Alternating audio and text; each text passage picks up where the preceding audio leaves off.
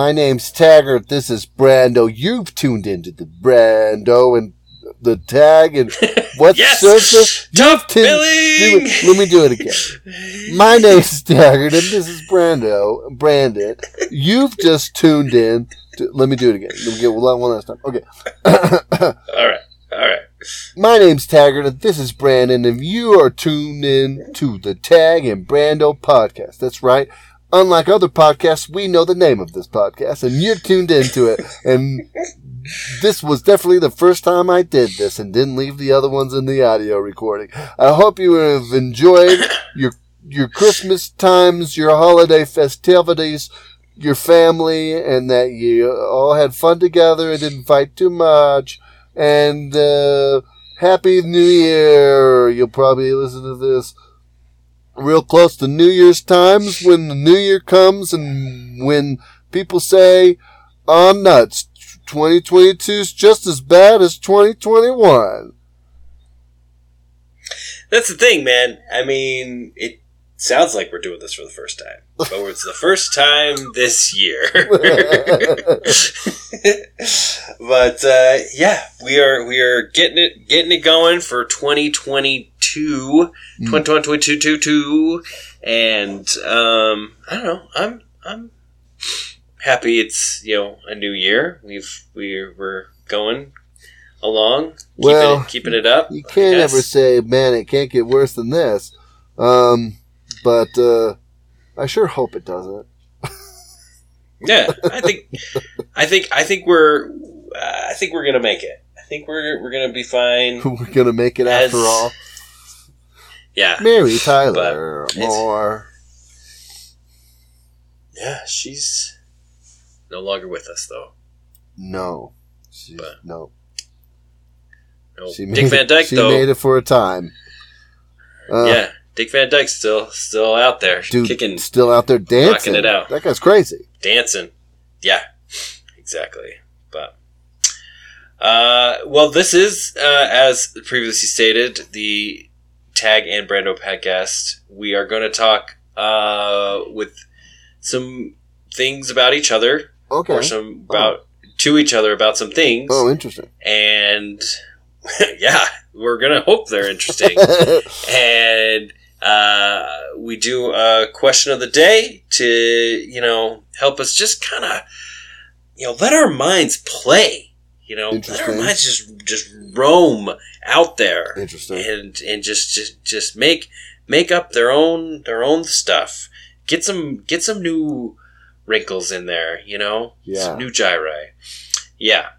And then we're going to also reach back in our amygdalas and get that hippocampus going to some triggered memories, and we've got a good new for you today. We're newing it up. I'm excited. Yeah.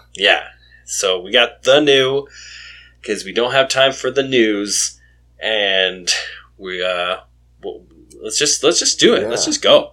Should we save some extra time for the new? Yeah, maybe because I mean, you're going to want to hang with us. If you are ready for it, I'm going to preface it this way. If you are ready for it, you're going to want to hang with us. Nice. For sure. Nice. Yeah. I liked it. Okay. I liked it. Yeah. Little sizzle. All right, Tag, you ready for this question? I've been thinking about this question a lot. Okay. So hopefully you're ready. Your question, but I would like to hear your argument first. For or against. If you've thought about it a lot, I want to hear your thoughts first, and then I'll respond. Oh, okay. If that's cool. Interesting. That's fair. Yeah. Why leave it to you to just be like, I'm on the spot. Right. That's fair. Right. That's fair. Right. Yeah. Yeah. Okay. All right.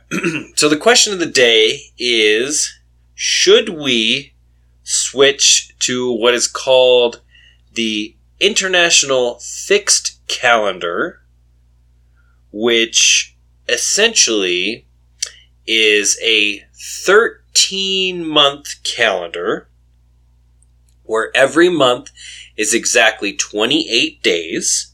So none of this, counting your knuckles or, 30 days past blah, blah, blah. Right. It's all... Which is still 364 days for those who need the math. Right. So, with that 364, we still need the 365th day. So, there is an extra day that is called in the presentation of this called Year Day. And that is essentially a no man's land kind of day where it doesn't fall into a day of the week and it doesn't fall into a date with a month. So it would basically go December 28th, for lack of a better term of December, or technically 13th whatever the last month is. 28, and then jump and then go to Year Day, which is just, hey, it's Year Day, everybody, and then go to January 1st of the next year. So, and everything. And this was proposed by Moses B. Cotsworth back in 1902. Interesting. Sat down, did the math, and then leap days would be like an extra year day. They might tack it on in the summer instead of always being in the winter, so you might get like an extra free day just in the summer and stuff like that. But leap days would still be kind of factored in there the same way. Frequency. But just like, could be any time. But they could put it anywhere in the calendar, correct? So here's the thing. Here's the rub. Here's the sticking point for a lot of these things.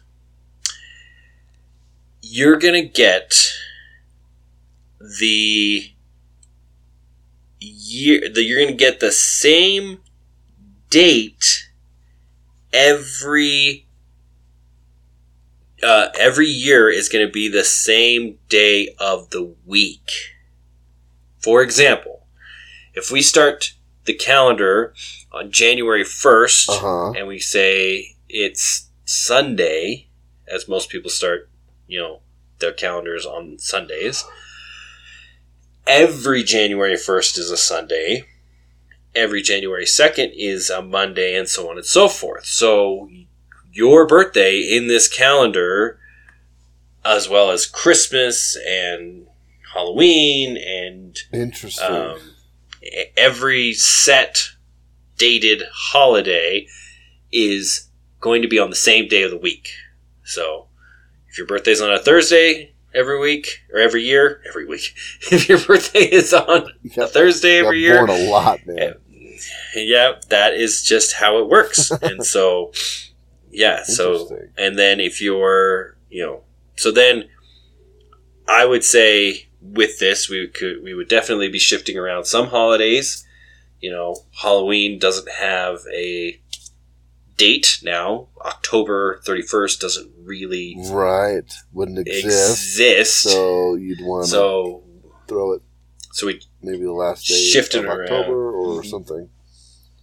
The last day of October would always be a Saturday, because the 28th would always be a Saturday, because the new month would always start on a Monday, and most people would like Halloween on a Saturday. Yeah, that's true. So Halloween on a Saturday would be good, right? So that's kind of how it works, and everything. The first thing, straight out the gate, that I would propose with this whole thing is to shift September, October, November, and December back to their rightful places is the 7th, 8th, 9th, and 10th month, respectively. Or come up with totally new names. Because this whole December is the 12th month bullcrap, because of these stupid Caesars just slapping their namesakes in the middle of summer is a bunch of crap. Don't get me wrong. I mean, I'm partial to, Caesar Augustus, because, but it's just not in the right place. It's just not doing it for me. And so I say if we're going to reroute the whole calendar and uproot all these, these things that are on specific days, just shift everything where it should go, instead of just tacking on number wise. So, but then what would you do? What would you do with July and August? You move that after December? Sure. I mean, so then July's in like fall. Well, I mean, July is going to be in the spring anyway, because with the shift, right? Everything by the time you get to July, that's 7 months, 7 times like 2, maybe 3 days, so 2.5 is already pretty much half a month, half to like 3/4 of a month. So it's already shifted a whole whole month back, just by the fact that we're chopping 2 days or 3 days off of almost every month, right? Except for freaking February. So that's what I'm saying is everything's going to shift. So just make the names work. Wait, so... But you're... Okay. So I get everything's going to shift, but are you saying that if we move July to behind December, that it would still be in the summer? No. Okay. What I'm saying is everything's already shifting earlier. Right. So it doesn't really matter to me that July and August are summer months. It mattered to the men who claimed those months as their own, but they did. But they long dead. So it just we can still call it July and August if you want, but they're now month number 11 and 12, and then we'll have another Cotsworth month or whoever person. Well, he's he presented it, so gotcha. So he's going to claim the 13th month. Yes, I don't know, but so that's one of my big things I would say about it is uproot it, arrange it so it makes if we're going to do it so it makes sense, make it make sense with the names for sure. Gotcha. Yeah. What are your thoughts so far on it? Well, I guess my biggest thought is, what happens to the quarter system since every business under the sun got it. works quarterly, and they look at their quarterly returns and how does that, stack up to last year's quarterly returns? How did we do in the second quarter last year? So it's like, do we still have 4 quarters, but one quarter is like the long quarter where you get an extra month in there? I guess that wouldn't be that bad because it's just a way to look at your business at the different times of the year, really, right? Right. So, I mean, you could technically, it actually might work a little bit better for businesses to just do it as a 91-day quarter. So it'll be in the middle of a month, but it's 91 days and then the next 91 days, because even still, like a quarter, I guess, kind of balances out, but aren't some quarters like 90? I mean, they're not, it's still arbitrary because the months aren't the same length, but they just pick 3 months, 3 months, 3 months, 3 months. So, I mean, we could still make it whatever we want. And just thinking about it, it might be nicer. It might actually give you better comparative numbers since all your days are going to land on the same day of the week every year. Right. So if you're like, we had a huge day this day because of whatever other factors, but it's always the same every week. So you would think if those same factors are around it, that, you'd see a big day that day or whatever. Exactly. So you would basically, it would be 13, is it 13 weeks, right? So it would be 13 weeks, 91 days, and you're 100% right. It would be like, okay, we start out strong on, Monday, Tuesday, and then we drop off, and you would see a better flux. You could like exactly what you said. You could overlap straight up. Yeah. Yeah. And especially with year to year, because I remember doing stuff in my business where it's like, okay, well, this thing falls on, a weekend this year. So we're actually, everything shifted a day because shopping days are usually in the weekend, but then we had this holiday on the weekend. So then it shifted everything to Monday, and it just kind of you couldn't compare as many. It's right. Not as much overlap comparison and everything. Whereas you're 100% right, where it's okay, January 1st is January 1st. January 2nd is January 2nd. And I can overlap these graphs right on top of each other. Right. And it's the same day. It's the same holiday and everything. Yeah. Interesting. Yeah. And that would be kind of cool. You get your 13-month year with your 13-week quarters. Right. It's some kind of symmetry. Some kind of synergy going on there. Interesting. I like the idea of year day a lot as well, and that leap year day where every 4 years you're just like, dude, there's this day. It's not in the week. It's an extra day. Everyone could be closed because it's no, this is a day to hang and have a good time or whatever. You're not losing the day. I mean, it's not an extra day to work. It's a day to just be it's a day, man. And if your day was at the end of the year, it would always be New Year's Eve, which would be kind of cool. Celebrate the old year with year day, and then we're into the new New Year's Eve. Same thing.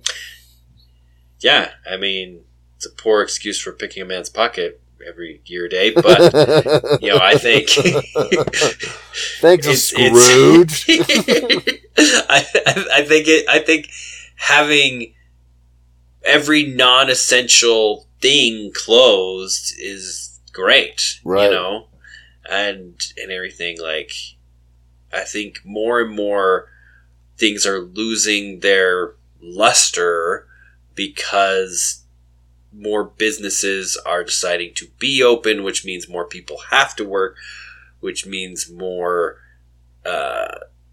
other businesses feel they need to be open to either compete or to support those workers, because it's oh, well, if I have to go into work and I can't get a coffee because the coffee place isn't open, or it's if everybody was just kind of, nope, this is it. If you're essential, you work at a hospital or you work at a public works or something like that, or you're a police officer, all power to you. We love you guys, but everybody else, and as many people as those can take time off, please do. Right. Right. But yeah, so I think because the other compromise for people, if they really need it, is to make year day a day of the week, so then it does shift the calendar. So if you want the calendar shift, right? Yeah. So then your birthday, every similar to how it is now, you're getting a Saturday birthday every once in a while, kind of thing. Right. But I mean, that's the thing is, I think. And I mean, I don't want to make us sound like some robotic kind of heartless whatever, but having the consistency, I think people would just plan it better in general. They're my birthday always falls on a Monday, so I always do stuff the Saturday before, and I'm gonna plan that out. Right, you could totally do that, or you're just I just always take that Monday off. I don't even care. Bye. Right. Right, exactly. It's like, oh, well, mine falls on a Saturday, but actually, like, kind of sucks because nobody,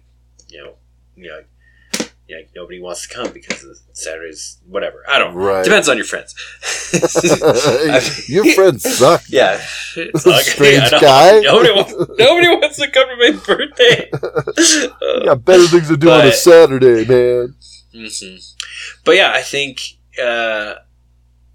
it would be crazy though, because I mean, now that the majority of the world is on the Gregorian calendar and everything, and people are pretty set up on that. Because yeah, like, what do we do with birthdays on the 30th, first, the 29th, the 30th, the 31st, right?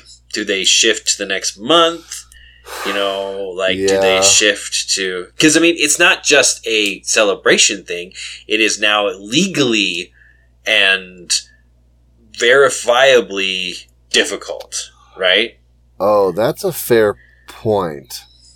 I would think legally what they would have to do is they would have to count the days of the week, or the days of the year that would then correspond with your year of birth, and what day that would land on now in the new calendar. So you're born on the 110th day of the year in 1961, so that's now whatever it is, September 3rd. Right.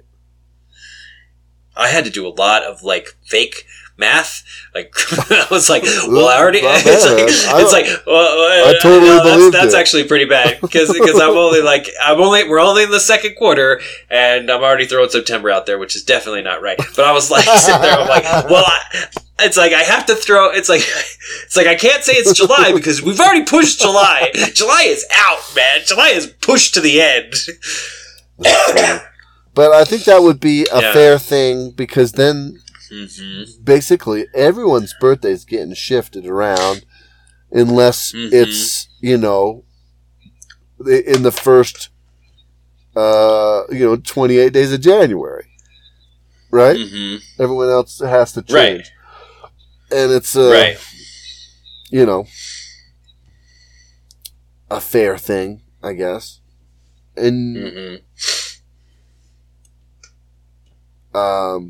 but that's just when you would celebrate it, I guess. Because legally, that was still the calendar that we used. So legally, your birthday would still be the 31st of August, 1978 or whatever, because in 78, that's the calendar we used. So... But I mean, then it would just be... I think you'd have to... I mean, it's sad to say, but you kind of have to just reassign people's birthdays. But why? Yeah, you can... Well, because, I guess, if you're 21, for instance, like if you're turning 21 and you're having, like a drink or something like that, it's like, well, mine's like the 31st of July. It's like, well, first of all, there is no 31st of July. And secondly, that's 3 months from now, or 4 months from now. And it's just like, it's now. Like, it's the, 205th day or whatever it is. Right. It's like, So I think everybody would have to kind of adapt. And I see that. There's not a ton of, it would only affect people that would be younger, I guess, where your birthday changes, what laws basically you can take advantage of, driving, drinking, whatever it is.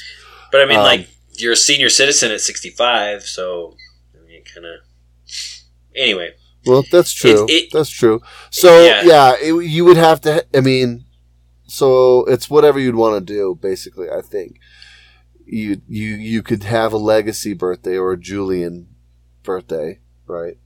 Gregorian birthday, whatever it is, though. Right. And then you could have a Cogsworthian birthday, you know, with the new calendar, or you could just have a birthday, which is the day of the year that it is.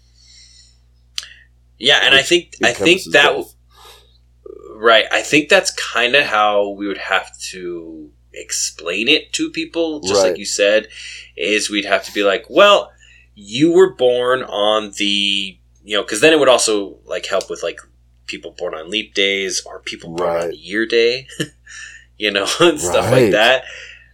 Like you were born on the 365th day of the year, so your birthday is year day. You know, like you were born on December 31st, but technically that is now. Well, yeah, now year day doesn't have a date, so you just have to say year day 2043. And it would always. Exactly. And so you would basically, everybody would get a new passport or whatever, and at the beginning it would say, you know, it would say the old birthday because people would have a hard time remembering. It would say the like the count day, so you know, the 50th day, the 261st day of the year, and then it would have the new Cotsworth birthday, you know, equivalent December 15th or whatever it is. Yeah. Oh, that's brutal. But I think that's the way to do it. That would take a little bit to get used to, but it would be interesting to see which one of those would take would be the popular use one. I almost think the day of the year might be. Like they just start labeling calendars with the day of the month, but also the day of the year. So you're just like, oh, there's my birthday. Yep. I don't know. No, I think that'd be way cool. I never thought of it actually that way, but yeah, just kind of say like, because I couldn't tell you what count my birthday is. I'd have to figure it out. I never thought of that either. But now I'm interested. What day in the year would that have been? Yeah, exactly. And so, so I think, we'd rearrange birthdays, we'd rearrange holidays, and it would just basically be some committee would sit down and think about it and say like, well, I mean, let's be honest, the religious significance of this is technically not tied to the day, you know, because most religious holidays are fluctuating, you know, like, I mean, a lot of, I shouldn't say most, but a lot of the religious holidays that I can think of, including like, you know, Hanukkah and Easter and even like Ramadan and stuff like that, aren't they all fluctuating and stuff? And I think so, like, yeah, and so it's kind of like, okay, well, you can either go by I don't even know how that would work too, because like, for instance, isn't Easter like the first or the something after the full moon of new moon or something like that, like the first Sunday after the new moon or some craziness? And so it would be interesting because the lunar cycle would be fairly consistent as well. So you would kind of know, because the new lunar cycle is 28 days. So you would kind of know, like, every... I don't know if it stacks up, depending on when we start this whole thing. But, like, the 7th would always be, like, a full moon. And then, like, the 21st would be, like, the new moon. Kind of a thing. So you would always know the lunar cycle... Yeah, so would always be interesting. So yeah, it's always, so what does it say? It's always held between the Sunday between March 22nd and 25th.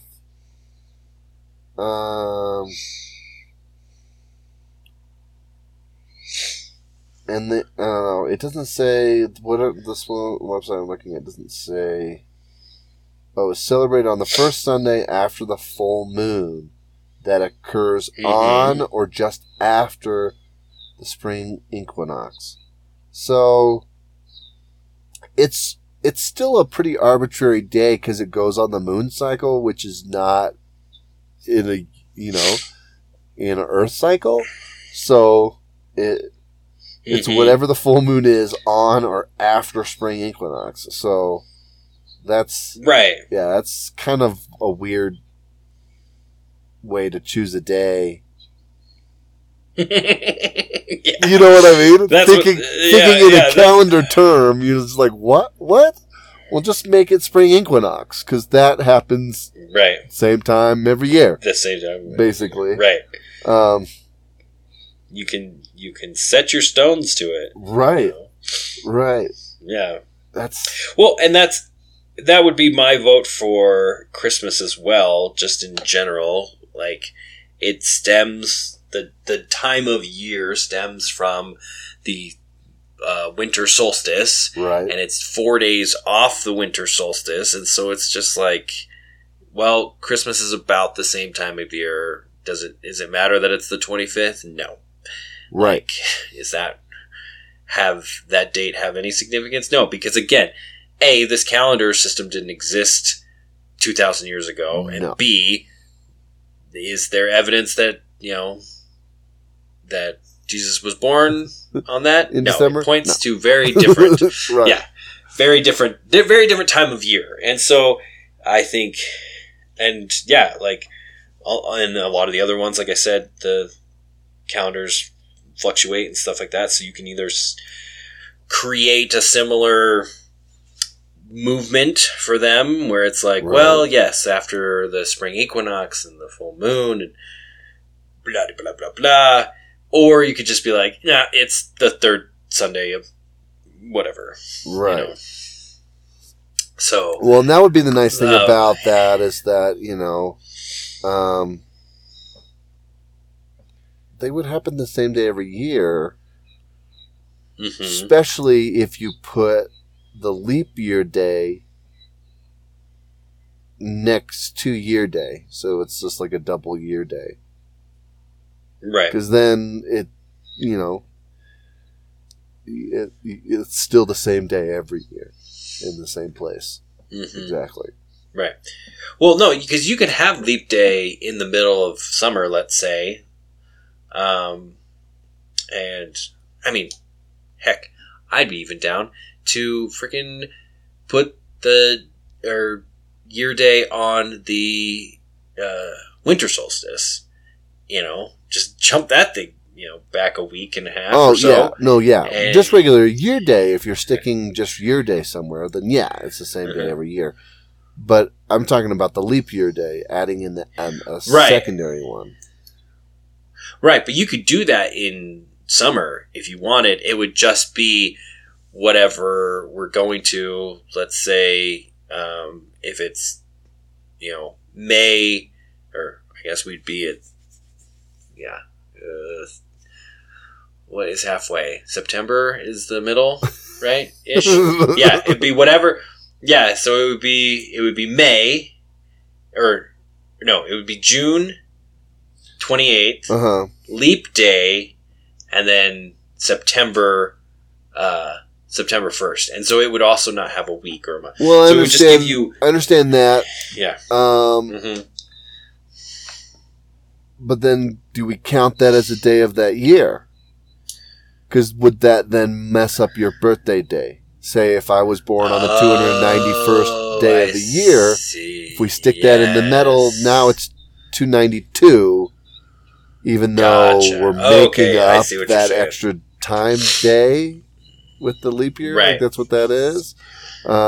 Wow, we just need to slow the Earth down just a little bit, just so we can speed it up. So we can lose that extra day, lose leap day. Yeah. No. I see what you're saying. So yeah, you would want it as a double day. For sure. I mean, I think yeah. Because then that also would No, it wouldn't shift the days of the week because we can just say it's not a day of the week. But yeah. I'm just thinking about birthdays if we're thinking of the birthday day. Right. Well, it kind of gives the leap day problem to a new set of individuals. Right. Because if you were born on a leap day, that's what, the 60th day of the year, right? Uh-huh. And if leap day's not that day, not the 60th day, then you would just have, your birthday would just be whatever, March 6th or whatever it is, right? Day would be, right? Yeah. Yeah. And so then fast forward to the end of the year, to the December 31st birthdays of people who were born in a leap year, now would be celebrating their birthday, the 300, because they would be born on the 366th day of the year. So they would technically now have their birthday on leap day. And so they would basically, it's just like, well, you can either celebrate every 4 years on leap day, or you can celebrate August or whatever, what do we call it? Cotsworth, 28th. Right. Or year day. Probably year day, because it would be like that would make more sense to line it with the year day. We just get all the it'd be the last birthdays day. On year day. It would be the last day of the year. Yeah, exactly. So you would just like, well, I'm born on New Year's Eve. Well, now you're born on leap day, Sonny. So yeah, good. All the people that like, oh, I was born on leap day. It's like, well, no, now you're just a normal person with a March birthday, and you, my friends, are now all in this new category. You are the 366ers. Right, the 366ers. Sixers, yeah. Wow, interesting. So, email us in. When's your birthday? How would this affect you in your in your job or your celebrations and stuff? What day would you want to have as your day of the week birthday? What holidays should we put where? And we'll get the petition started. Yeah. Yeah. Yeah. Well, that was more interesting than I thought it might be, actually. There's a lot of questions. A lot of weird math. There's a lot of fine-tuning that could be done in the calendar. Just thinking about it now, our calendar is pretty wonk for everybody to be like, this is what we're doing, and this is how we understand time. That leap day is actually real problematic. Yeah. Well, I was explaining leap day to somebody at work, the whole, we do a leap day every 4 years, but we don't do it every 100 years because it's technically 364.24 like 98 or something like that, or blah, blah, blah. But we do have to do it every 400 years again. So we don't do it we don't do it every 100 years, but we do have to do it every 1,000 or every 800 years. And like it's, or like this whole, like, we do it, we don't do it, we do it, we don't do it, kind of like, because we had a leap day in 2000. Yeah. Just to make it fine-tuned and all that kind of stuff. And they're like, why do we do it like that? And it's like, well, because then if we didn't have leap day, then you would, the calendar would just start going around the year, basically. You would have... Right. It would take a while, but it's just New Year's... Yeah, we don't... You would have New Year's in summer and so on, yeah. Yeah. It's because there's too many hours in actual days, right? I mean, it's just we're bleeding hours in the actual physical rotation year that we have to factor in. Well, is that how it works? No, yeah, it's actually because I mean, I'm not an astrophysicist at all. The way I understand it is like the Earth is, rotating around its axis completely independently of the rate that it goes around the sun. Right. So they're not tidally locked like we are with the moon. So it doesn't really matter. Like it doesn't, like, we could be like freaking Mercury and just spinning like a freaking top or whatever. But the other thing is the Earth actually, since it's moving around the sun at the same time as it's rotating, we actually have to over-rotate. So our days, our hours are actually counting from sun up to sun down, not from how we go around in a circle. Because we go around in a circle, but we've also moved in space.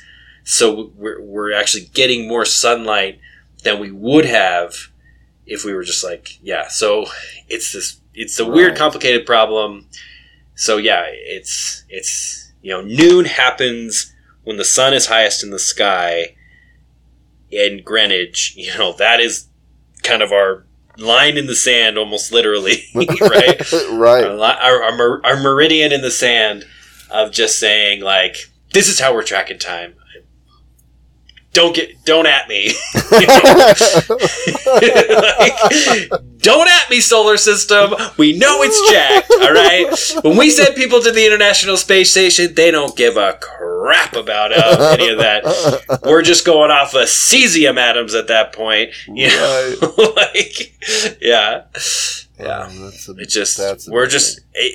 We're just kind of lucky that it's fairly consistent, because I mean, it could be something. Oh yeah, dude, it could be way crazier.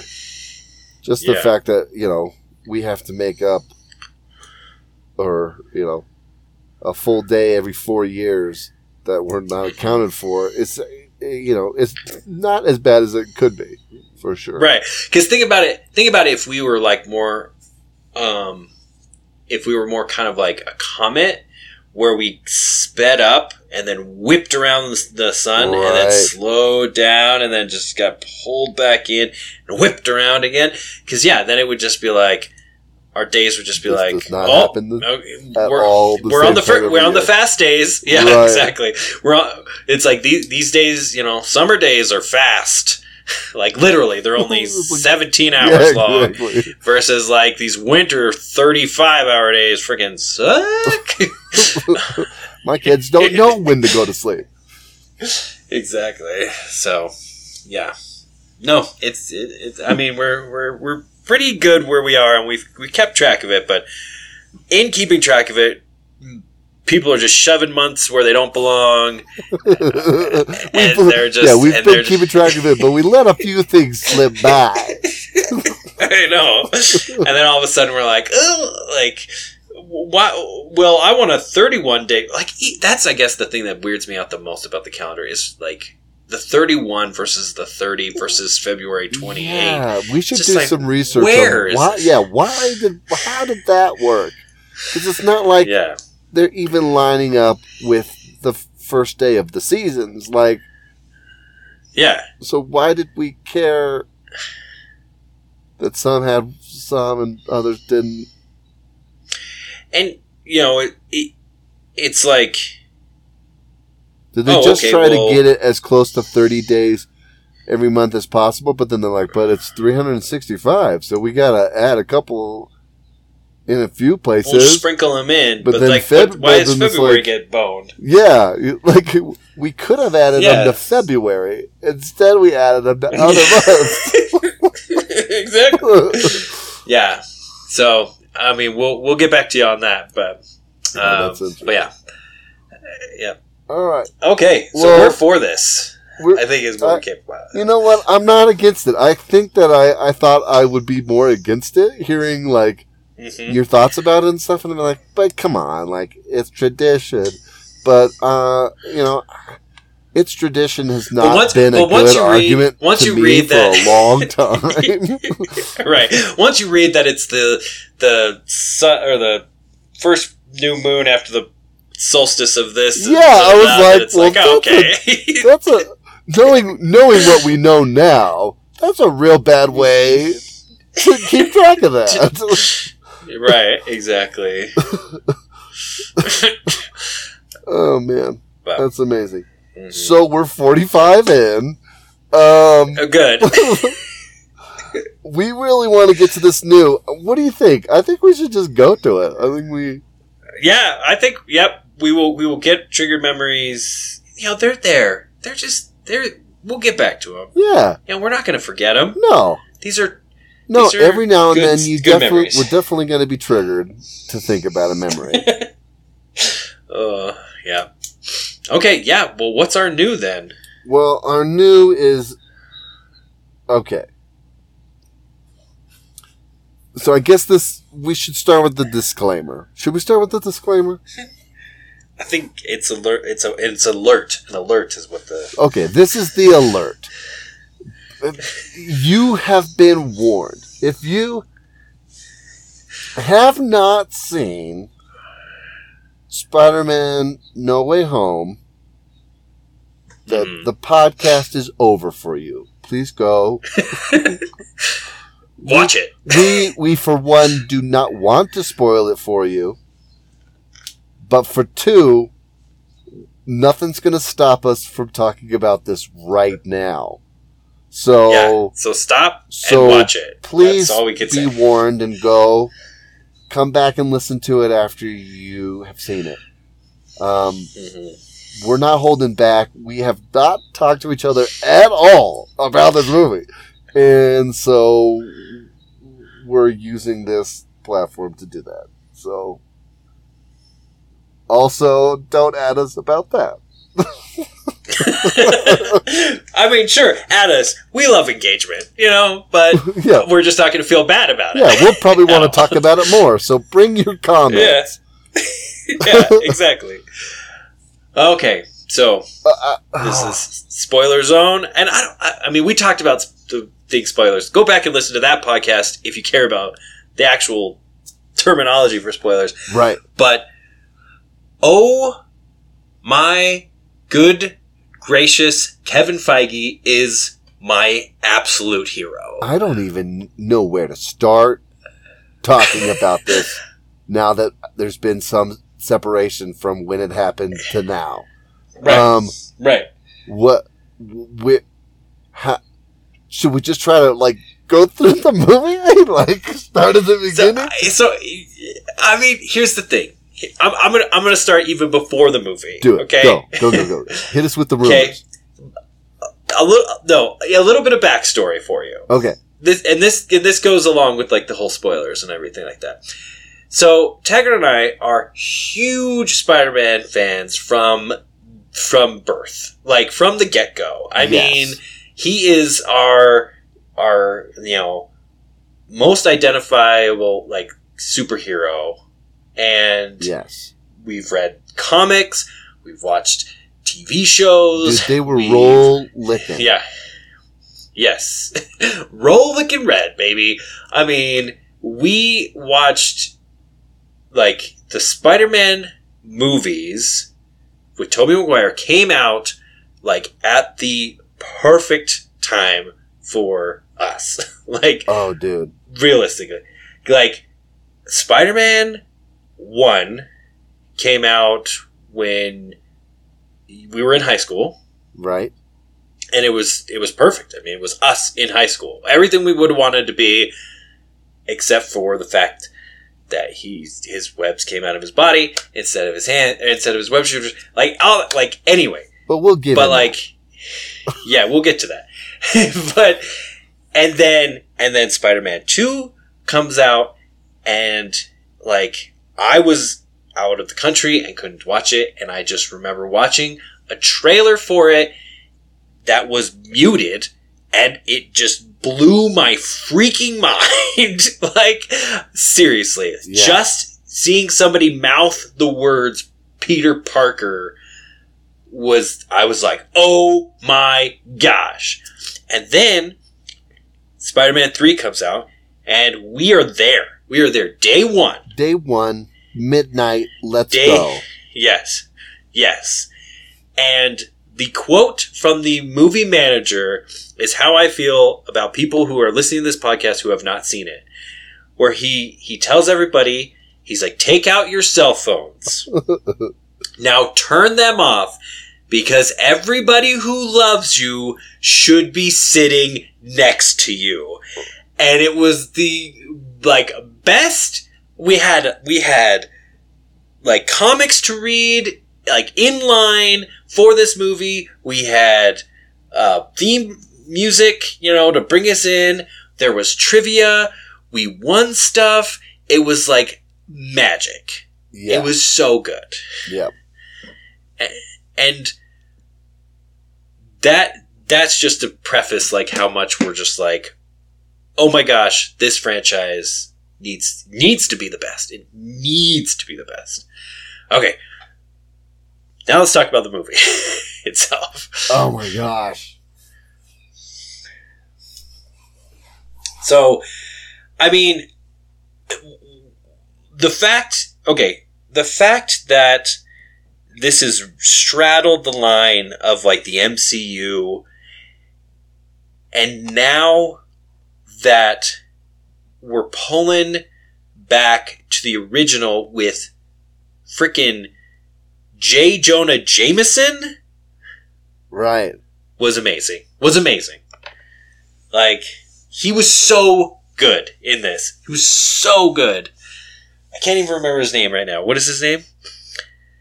J.K. Simmons? Yeah. You said asked the question and his name left my brain. I was like, right. I can almost grab it. Yeah. Well, just the fact now that they were setting this up at the end of the second movie, because when he's outed, there's Jonah right there, frickin' JJJ, spitting the Spider-Man Zemetta story from the end of the second movie. And right. I don't think any of us realized how much that was setting up this by bringing him back. But you're like, well, that's cool. They're bringing him back. But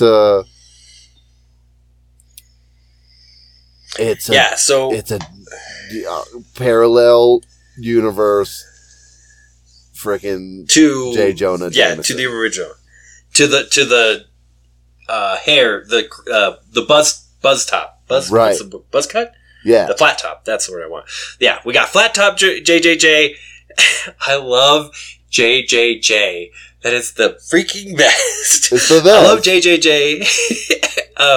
Flat top JJJ from, Toby, Sam Raimi universe. Right. And then we get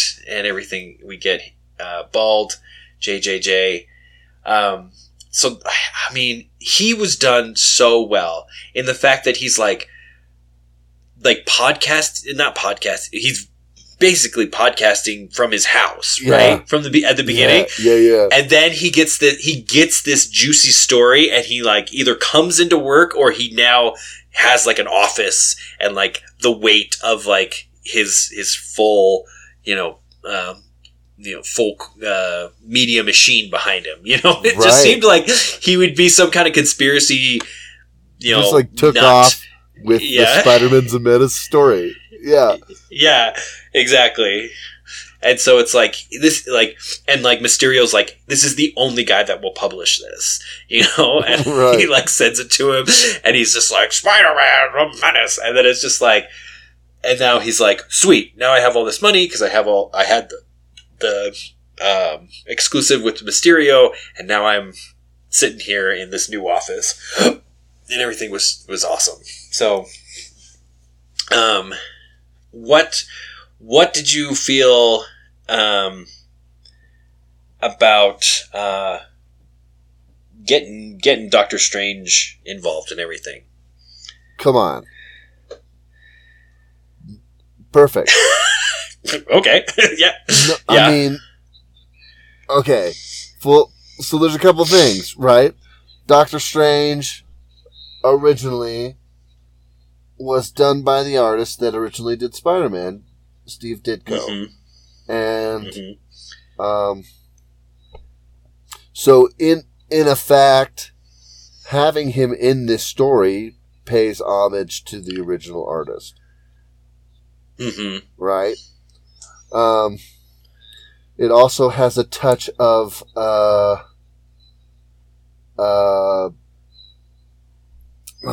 what's the name of the stupid comic storyline? Which one? Are you So Secret Wars? No. One more day. One more day. Oh, One More Day. Yes. Oh, of course. Oh, I hate that one. Oh. But yeah. That was Oh. in my because that was, I mean, I guess that was a little while ago now. But when that came out, I read them, and oh, buddy boy, did I hate that storyline. Well, okay, so that's, I mean, we won't have to get into we won't get too much into that. Into it too much, but the whole point of the storyline is that Aunt May is dying, and that again. And that Peter wants to. He's shared his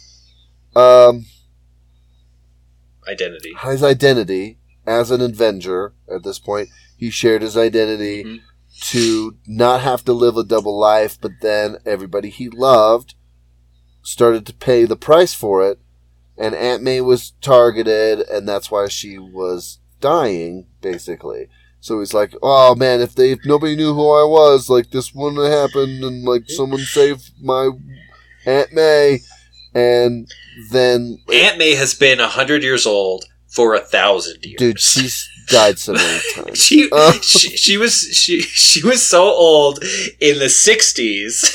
I know. Like, it's ridiculous. I know. Anyway, continue. So there is a parallel Stop there. trying to save Aunt May. Right. There is a parallel there with the Aunt May storyline in the movie. Right. But he's already, like, done the damage. More or less. Anyways, so, yeah. But Mary Jane forgets who he is, and then they're not married anymore. Right. Totally retcons their marriage. Yeah. And blah, blah, blah, blah, blah. So anyways, but yeah, but in the comic he goes to Doctor Strange. He makes a deal with a devil. Yeah. He goes to Doctor Strange and he's like, I can't do anything to help you with that. He's like, oh, okay. Yeah. Thanks anyways, Steven. Still weird. Anyways. Yeah. So no, I liked that he was in it. What did you think? Well, I think it does for me a little bit of what you get criticized, like the Marvel Cinematic Universe gets criticized for all the time with the independent movies, is like, where are the Avengers when all these little side quests are going? You know, like people can fly around the world or dimensional travel or sling ring themselves around. You know, like why are we always like on our own in between Avengers films, right? And right. So I think this was good because it made it a little buddy movie. It did something too where you could pit two Avengers, let's call them, like two heroes against each other for a little bit, right? Right. Which is fun. You know, it's fun. And so I just want to jump to that part of it real quick. And when it did for me with Peter something that like you didn't see all the time in some of the other movies and stuff like that, where it shows that he is exceptional in a couple of ways. One, in his spider ability, and two, in just his thought processes right. to solve problems. Right. And so the fact that he like when Strange knocks him out of his body, you know, into the astral plane, but then his spider sense is still active enough to move the box. Right. And Strange is like, what? You shouldn't be able to do this. I'm like, yeah, that's the thing. His genetics are not normal. And so it's just like, Hulk just dropped to the ground and Spider-Man's like, nope, I can still react. Like my faculties are still capable of this in a way that we don't understand. And then he swims back to his body and then they fight and then he's amazed and, overwhelmed at the same time, right? With the mirror dimension. Right. But then he's just like, it's geometry. You're great at geometry. And it just reminds me of, did you ever make those things in like elementary, middle school where you took like a graph and you plotted the points and then and you draw straight lines, but it makes a curve, right? That is exactly what I thought of when he's like, oh, these are fractals. Like, it's geometry. You're great at geometry. And then just like, and just trap Strange in that exact same, like, straight lines make a curve on, like, I was like, that is freaking amazing. Like, that was the coolest way to freaking do that. And even though Strange is also arguably a genius, right? He just, like, Peter's just book smart, and he just can do stuff like that. So I thought that whole exchange between the two of them in their, like, little battle and stuff like that was very well done in the fact that it just it showed off, that element for them. So right. But yeah, if you don't know what I'm talking about, and I'm glad you do, because that is like the freaking coolest thing. I was like, oh my gosh. Yeah. But yeah, I think Strange was great, except his hair was weird. His wig was not great. Yeah. It was at the beginning. Yeah. It did get better. But that first scene, you're like, ooh, that's not great. Right. So go ahead. No, go. So I mean, we don't have to like drag out like the plot and all that kind of stuff, but like, okay, so we're like fast forward a little bit, I think, to like Doc Ock, like first appearance here. Like, I mean, there's the whole MIT storyline, blah blah blah blah blah, but like, yeah, freaking Doc. Like, okay, when Strange, I'm just gonna say this in the MIT thing. He's like, you didn't call the admissions office and ask them to plead your case. He's like, you can do that. He's like, are you kidding me? Like, I never would have thought of that. Like, how many kids think like, oh, like, like it's kind of up to your. I don't know. Like, that's more of like what a parent would do, I guess. Right. You know what I mean? To say like, well, maybe we can appeal this or something. But it's just, it just seems like I would not have thought of that. Like, if I got rejected from a school, it's like, well, they made the decision. Like, they're adults, they're grown-ups. I can't really fight this. Like, Strange, who's got multiple multiple degrees, would be like yeah, like, I'm on admission boards, I can be swayed. Yeah. But it's like, oh, I didn't know that you could do that. Yeah. But yeah, so so Doc Ock, such a good fight. Oh, so good. Like, on par with Toby and the train and everything. Yeah. For sure. But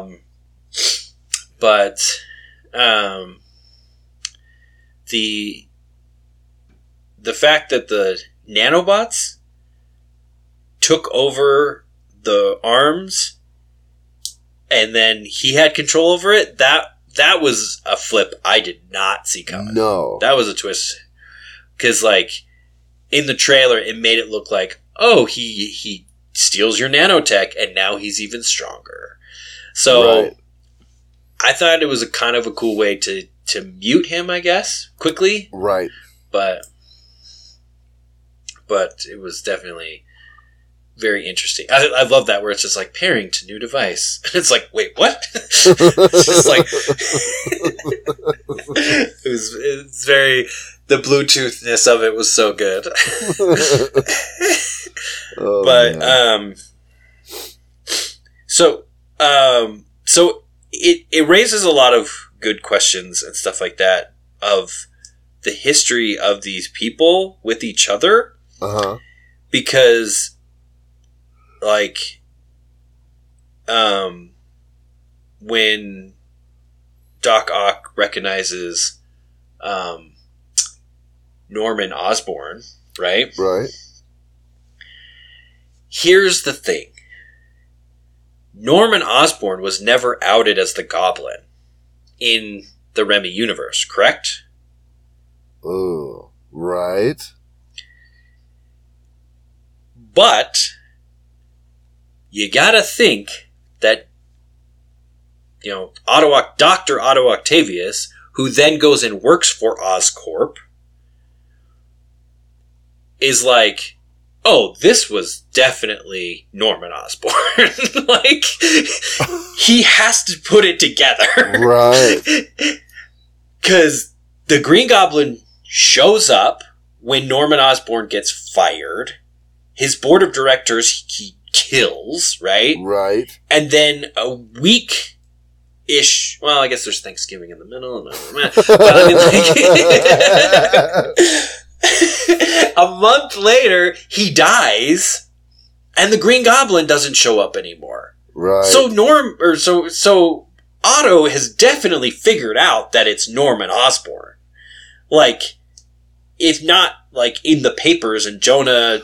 JJJ throwing the names out there and stuff like that, it would definitely be like, okay, this guy, you know, there's problems at his lab, and then these people die, and then he disappears, or he dies, and this disappears. That's Norman Osborn. Boom.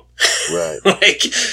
like, I mean, because I thought about it, I was like, wait, how did he know? And I'm like, oh, he would have figured it out.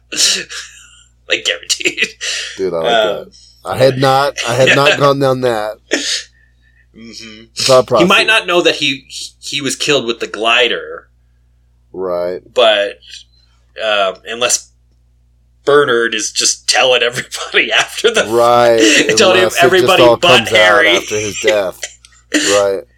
But he doesn't tell Harry until the third movie. Everyone else knew, but it was like... he was the Goblin. Yeah, Harry's like, I'm not happy Harry any longer. Yeah. I took a grenade to the face, dude! to quote how it should have ended. But, so I thought Alfred Mulaney, so good. Just such a good choice. I mean, in the original, so good. He's just such a good, like, happy, jolly mentor, and I'm gonna mess you up. You know, kind of figure. So, but let's go. We'll save Goblin. How did what do you think of Electro now versus ASM 2? I mean, the hot garbage pizza that was it's like a hot circle of garbage. Amazing Spider-Man 2. There was some points of it that I really liked, but the arc of the villains was a poop. Right. It was not good. Like, I've said this to 1,000 people, but literally 1 second they're talking to each other. They're like, man, isn't Spider-Man a great guy? To the next scene, basically like, we should kill him.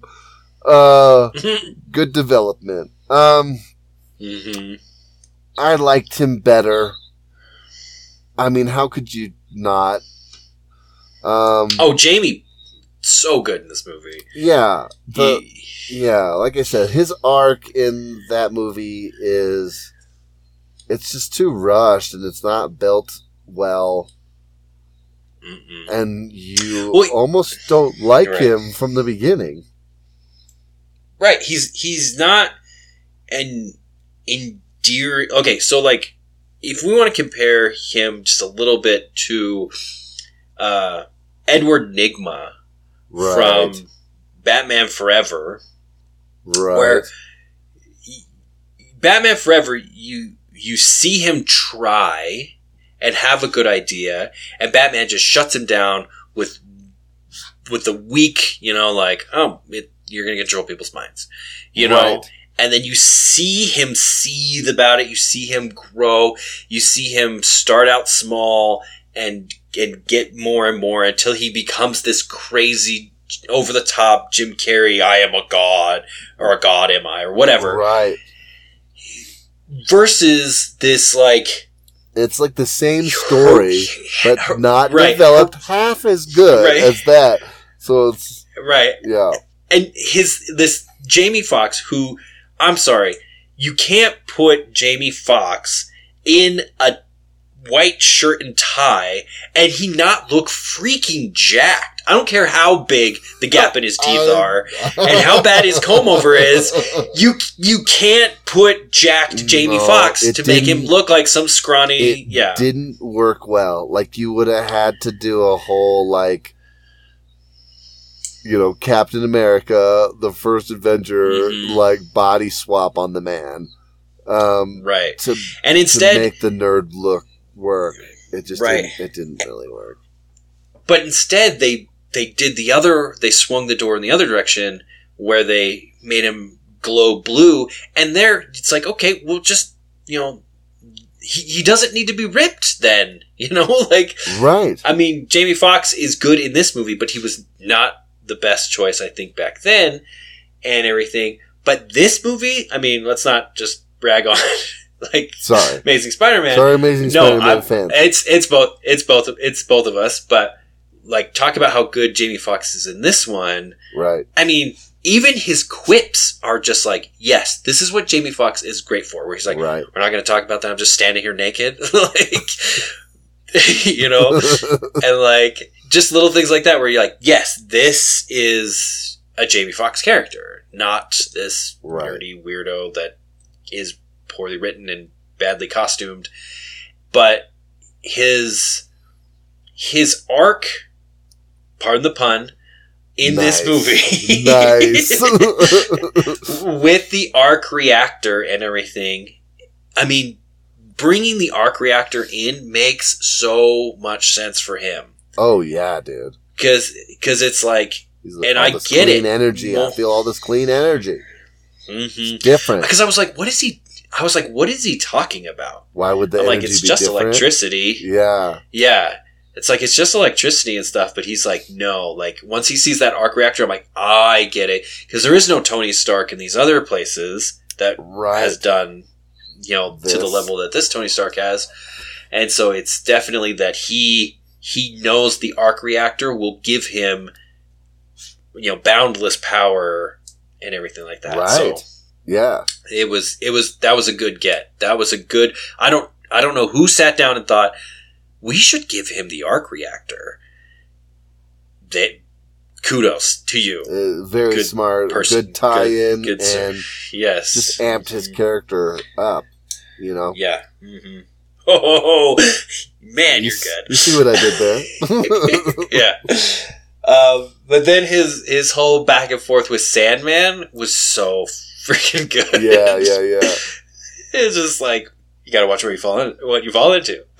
Because Sandman, he's fell into a particle accelerator. It's just oh, that was so good. That's one of the best things about this movie. Is that we don't have to set up any of these characters. If you're with us at this point, you've probably seen all the other ones. Mm-hmm. So we can pull, and that's what makes some of the comics great too. It's one of the best things about it. Is you got this back catalog that they can pull things from, and if you're in the know, you're that's amazing. And if you're not in the know, it doesn't really take away from the piece. You know what I mean? But they had so many of those in this movie. that you're just like, that's a callback, that's a callback, that's a callback, that's a callback. That's a redemption callback, which we had a lot of in this movie, and you're just like, yes! Because this is the thing, it makes this, I mean, speaking of Electro, it and Lizard a little bit, right?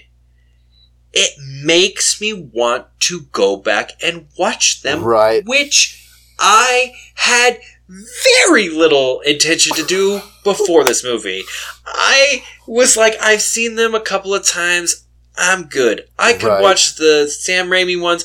I have 2 copies of Spider-Man 2. I have Spider-Man 2 and Spider-Man 2.1, which has like a couple of weird deleted scenes where JJJ wears the Spider-Man costume and stuff like that. Like, I mean, I am like all for special edition. Whereas Amazing Spider-Man, okay, yeah, like, but I like the first one pretty well, but the second one, and for the listeners here, you guys have to understand, I am the easiest person to buy into your universe. Like, seriously. Like, you're pointing out some of these plot holes just now that I'm like, I didn't catch that at all. Like, I am the easiest person to buy into your universe. Like, if it's all engaging, I'm like, oh, what's this? That's crazy. Oh, I didn't see that coming. You're like, how did you not see that coming? It was so broadcast. I was like, I don't know. I'm just in it, man. But I walked away from Spider-Man 2 going, oh, man, come on now. I mean, I came away saying the best thing you did in that movie was let Gwen die. Like, I know. That's the only good part of that movie. It sucks. I know. Yeah. So, anyways, okay. I always liked Andrew. I think Andrew's a great actor, and I liked him as Spider-Man. So I wanted to like those movies, and like I said, I liked the first one. Oh man. Anyway, okay. So the Lizard, right? The Speaking Lizard, of the first one, yes. The Lizard, like, the thing about it is that banter in the cells, between it's like this guy tried to turn everybody into a lizard. Like, he's just like ragging on him a little bit. And then, I mean, he does. I like the thing where he's just like, because Norman or Doc Ock talks about how Norman died and everything, and he's like, his name's not Max. That's Sandman. What is Electro's name? Is it? No, you're right. It is Max. Max Dillon. Yeah. Right. And then Flint Marko. Oh, yeah. Max Dillon and Flint Marko. Yeah. Yeah. So Max, he's like, Max, did I die? Like, I mean, it's like, these people are just like accepting, like, like, we're in this very weird place. There's magic apparently. And it's just like, he's like, did I die? He's like, did I die? Like, what happened? And yeah, I mean, I just want to go back and watch that scene where they're all in Doctor Strange's little place, because it's just so good. I mean, even the thing where it's just like, is that an evil tree? No, that's a tree. Is just super, super good, because they're figuring it out. And then, jump to how Norman, and I mean, we can come back to his whole arc and everything in a minute, but how they're trying to figure this, how this is going to work and all this kind of different stuff. And I'm like, you have 3 PhDs just in these cages. Oh, yeah. Right?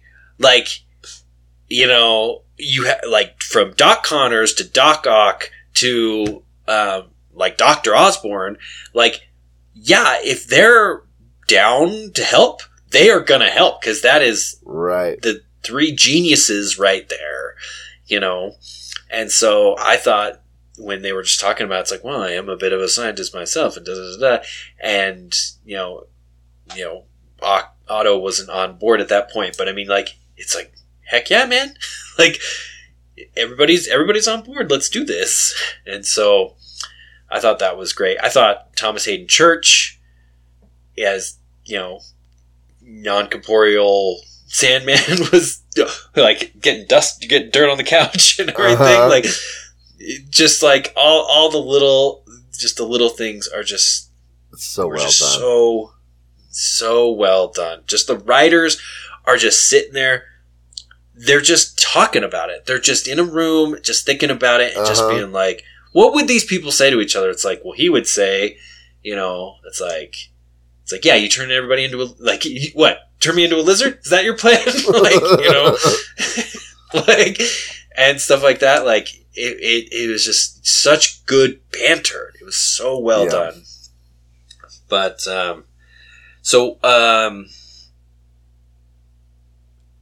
should we talk about Green Goblin before we get to I mean, let's again, do it. spoilers, So, obviously. Okay. Yeah. So, dude, as soon as he walked into Feast, which is the... Oh, dude, Feast! Oh, I love it! I did too. It's so good. When they showed it, I was like, dude, man, he's working at Feast to my wife, and she's like, what's Feast? And I was like, what?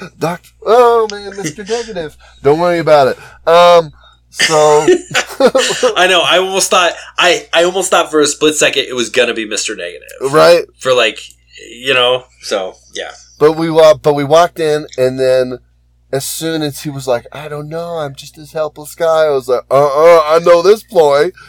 Like, he pulled this one before, but they do such a good job at making you buy into it, because he just is that for so long in the movie. You're like, oh, well, yeah, well, maybe, you never know. Oh, this is great. But William Dafoe, though, dude, he's Willem, freaking crazy, man. So good.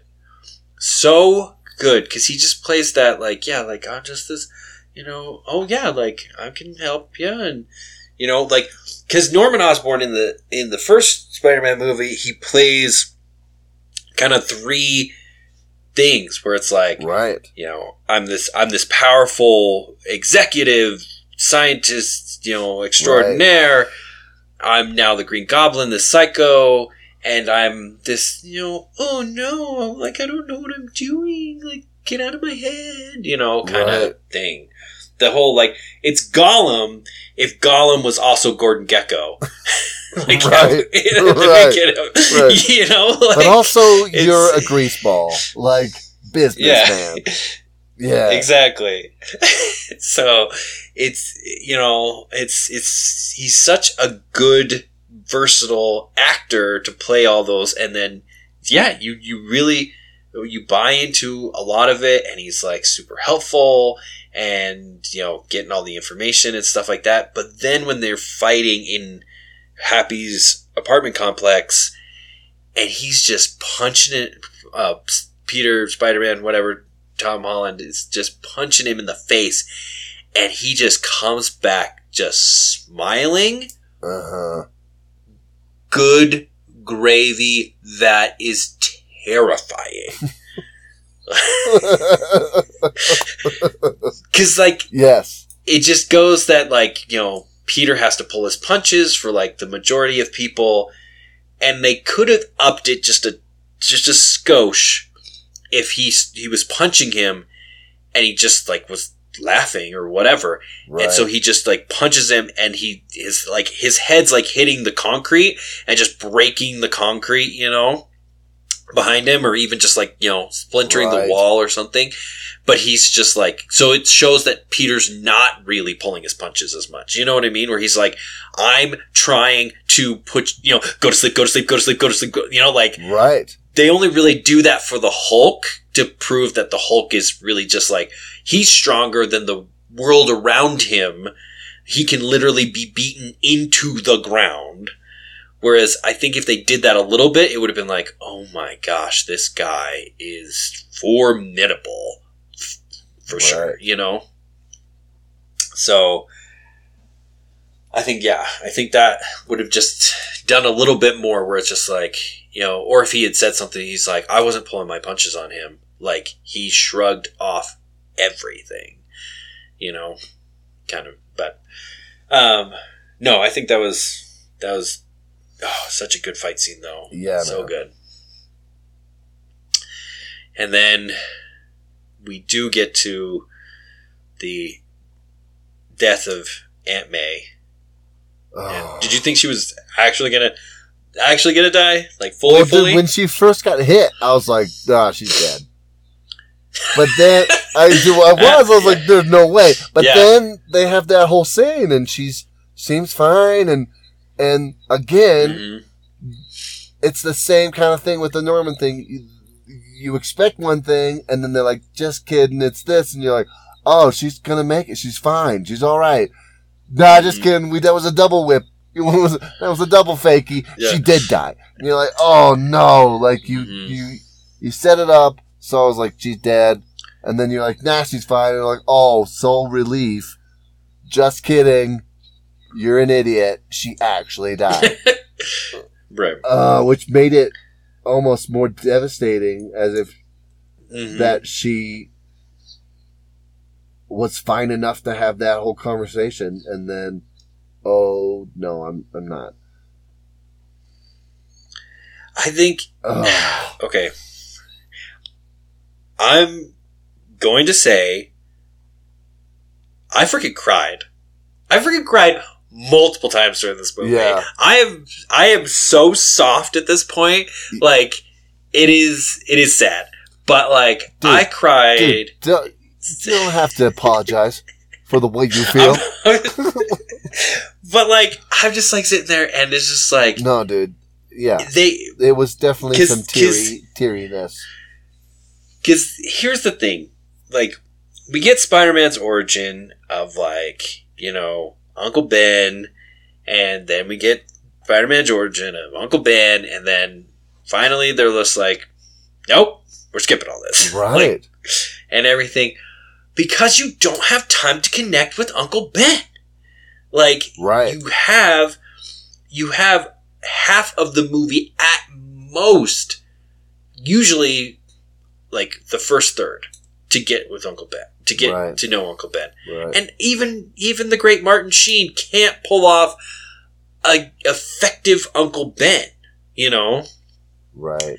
But you put Marissa Tomei in 3 movies, and you gotta love her. You gotta love her, and you gotta know, like, this is how they depend on each other and everything, and it's devastating at that point. And that is, like, how that's the weight that Uncle Ben is in his life. You know what I mean? It's right.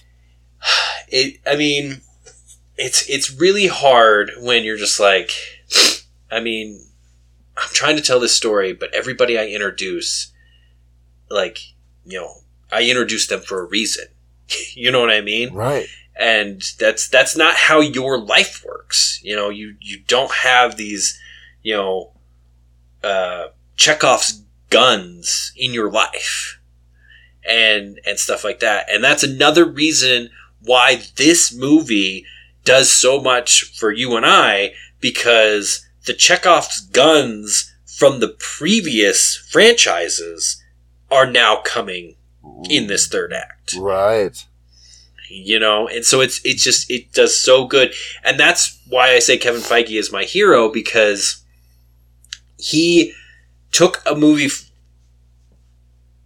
studio and he said, I'm going to tell this story over 10 years and it will be awesome. Yeah. And it ended up the biggest movie ever. It's just one of those things that Marvel Comics has been great at for a long time. What's the source material, and what kind of great story can I now make pulling from that source material and incorporating it in? Because, you even look at it, the first, Mary Jane. Right? Oh, sorry. Go ahead. Well, I was just going to say, Kevin had nothing to do with the first 5 movies of Spider-Man. kinda. We'll get back to that in a second. Well, but like, yes, but not. But but Sony had full rights at that point. He might have been, you know, in some advisory kind of positioning or whatever. But he didn't tell those stories. Right, exactly. So he didn't have control. That's right. Yeah, exactly. But he's made them his with this movie, and incorporated them in, and tied it all together in a nice culmination of all Spider-Folk bow, which is no small feat. Right. So oh no. Just roll with it. So I mean, not to get too much into this, the whole thing with like Mary Jane is hinted at. Like they're like, we have to create this awesome love interest for Peter, right? And we're gonna hint. You know, we've burned a couple of girlfriends by now, burned or killed a couple of girlfriends by now, but like we're not even gonna show her face. So they know how to build it up, right? Well, yeah, to where it actually that's such a good parallel from the comics just to begin with, because Mary Jane was just like, every now and then you'd hear about her frickin' and Watson next door. I got the daughter, blah blah blah. Yeah. Yeah. So, but yeah, they did so many of those elements that they did it in their own way, but calling back and paying homage to the OGs. Anyways, yeah. So they do all that, and then they so they have Aunt May, and I mean it hits so much harder. It's so good. And everything, and again, you know, Aunt May needs, in my opinion, as we mentioned with, you know, One More Day, Aunt May just needs to die. like this is the first Aunt May that I didn't want to die. Because when Aunt May is fighting Doc Ock, you know, it's like, she's so old, and like, and everything, like, you know,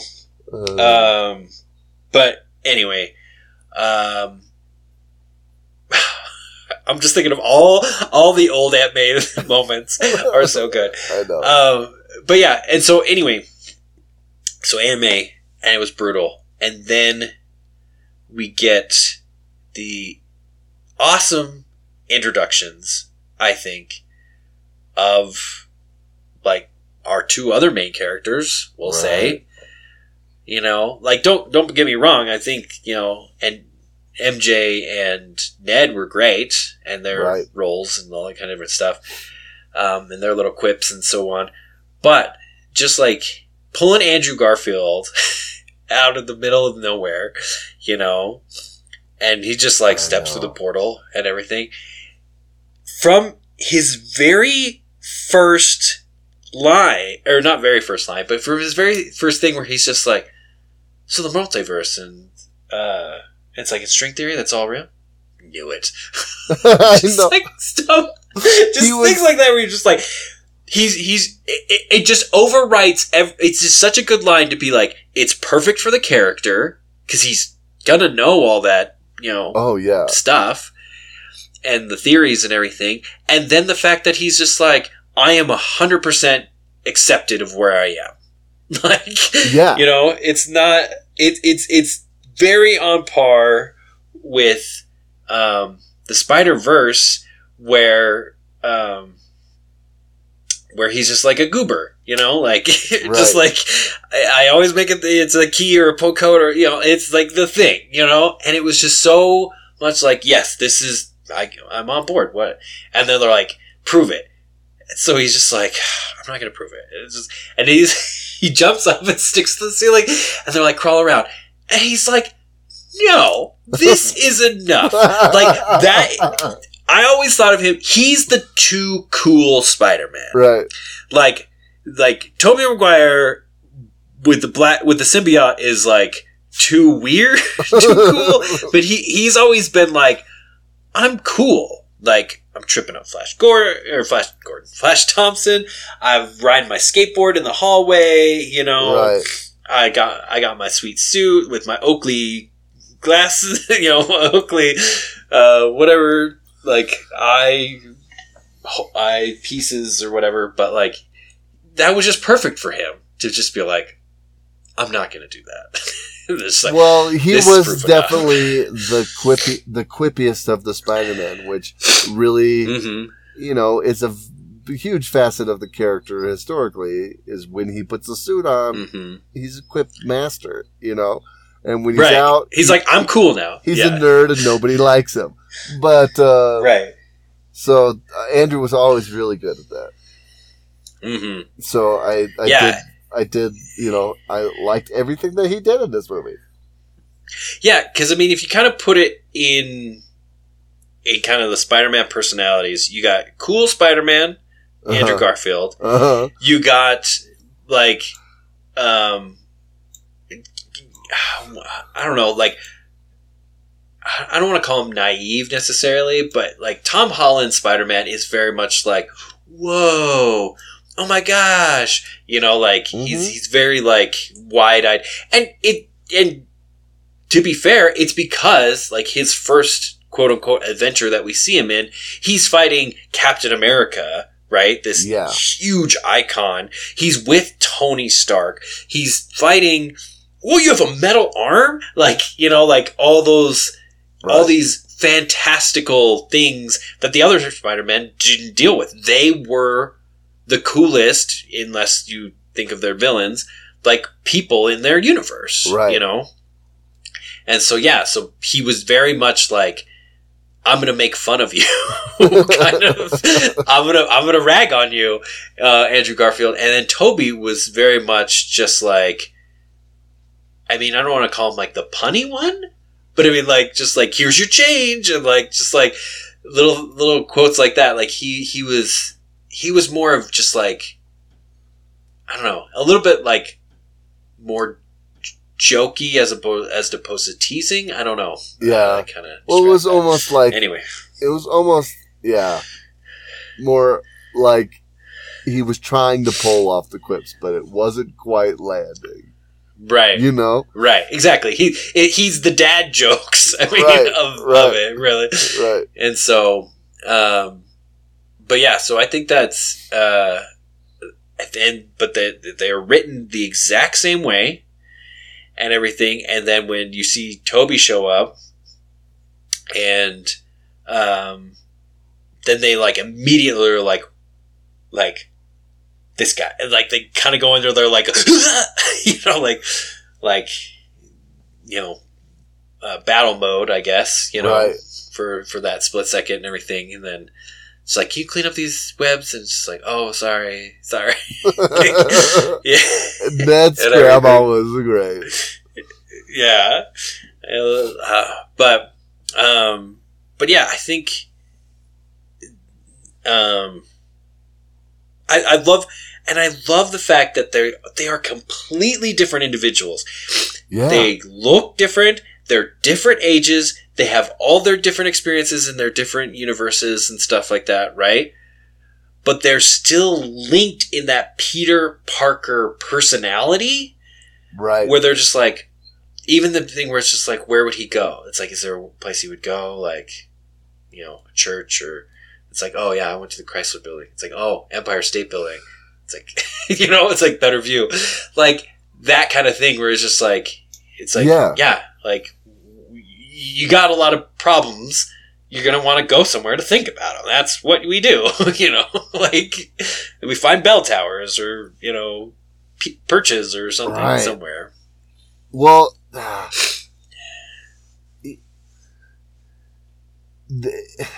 with a lesser creative team behind it, it could have been so easy for the Spider-Men to all kind of just like be the same thing.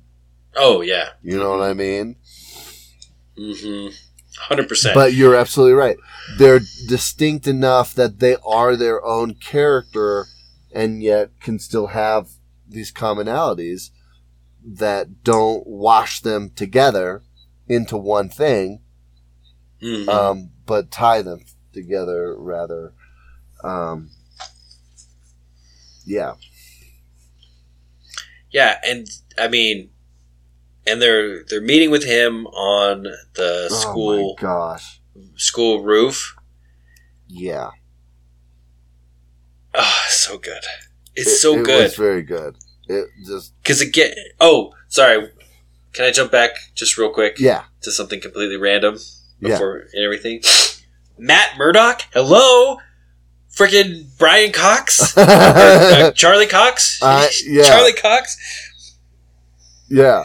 And like, I went to see this with a friend. I went to see this with JP, and we're watching it, and I knew he was rumored to be in it and everything like that, and so he's in it. They say Matt Murdock, and I'm like, yes, okay, so this is happening. The Defenders verse is part of this, right? And this is we are linking literally everything together, and this is amazing. And then it's like, and then he catches the brick, right? Right. And JP's just like, whoa. He's like, what the heck was that? I'm like, you know who that is, right? He's like, I'm like, Matt Murdock? Daredevil? From Netflix? And he's just like, do I have to watch that? And I'm like, bro, come on, man. You're like, yeah, you gotta I can't be watch explaining this stuff to you. I was like, oh man, I'm not operating at 100%. Let's be perfectly honest. Like, I don't know everything about all the different, superhero stuff. But I mean, like, I'm like, oh, like, this is the thing you want to be like, here's a little thing. Here's a little thing about it, like. This is for you, like, fans. Like, exactly. So, like, so Netflix is now brought in some form or another into this, right? Right. So we could get Iron Fist in the next, Shang-Chi movie, or we could get, Jessica Jones floating in here, or Luke Cage, or whatever. Right. And all that kind of different stuff. We can have, and now we have, all the different Spider-Men linked together. So we got, like, not even the Marvel Studios, but, like, reaching way back to that and everything. And so, this is what I was saying about Kevin Feige. Is Kevin Feige was a producer way back in like 2000. So he was in the Marvel movie business when they were selling off their things for like, $1 million a pop, right? All their different, So he was not a huge part, but he was in the game when Sam Raimi's Spider-Man came out. Right. And then specifically when Amazing Spider-Man came out, he gave Sony notes on how to do this reboot and like what they should do and how they should introduce these characters, and they rejected, like, from the Sony email leaks. Do you remember that a couple years ago? Yeah, there was emails from back and forth from Kevin Feige, and they totally blew him off. I didn't know that. And everything. So he basically was like, these are your notes, and they're like, nah, thanks, bro.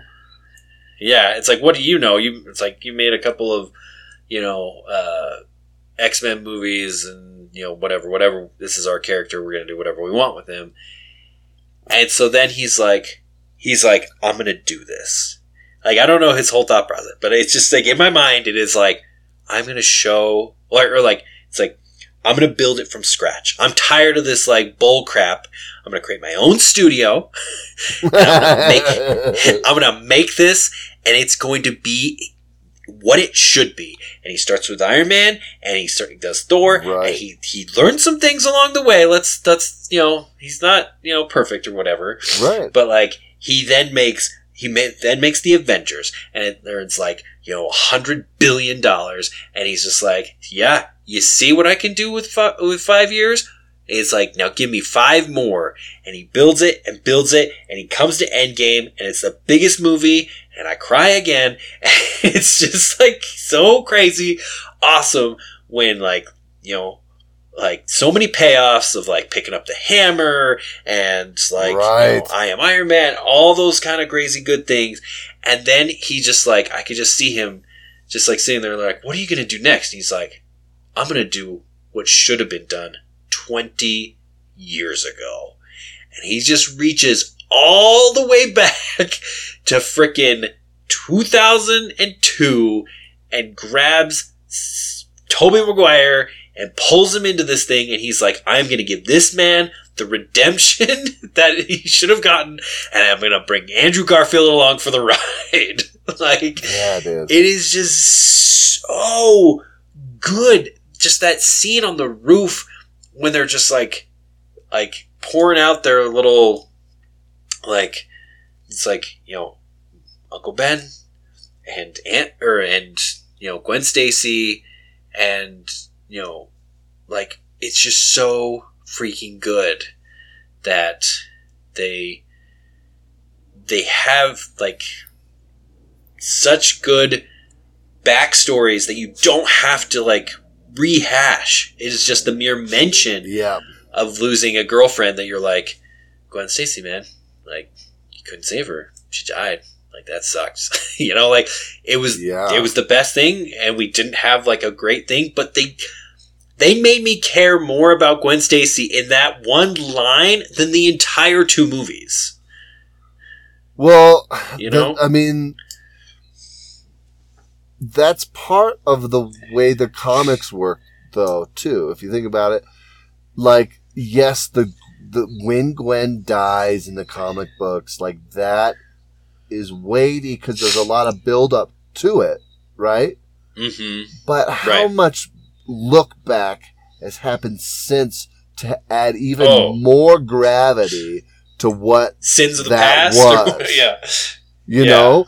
And that's just what this is doing,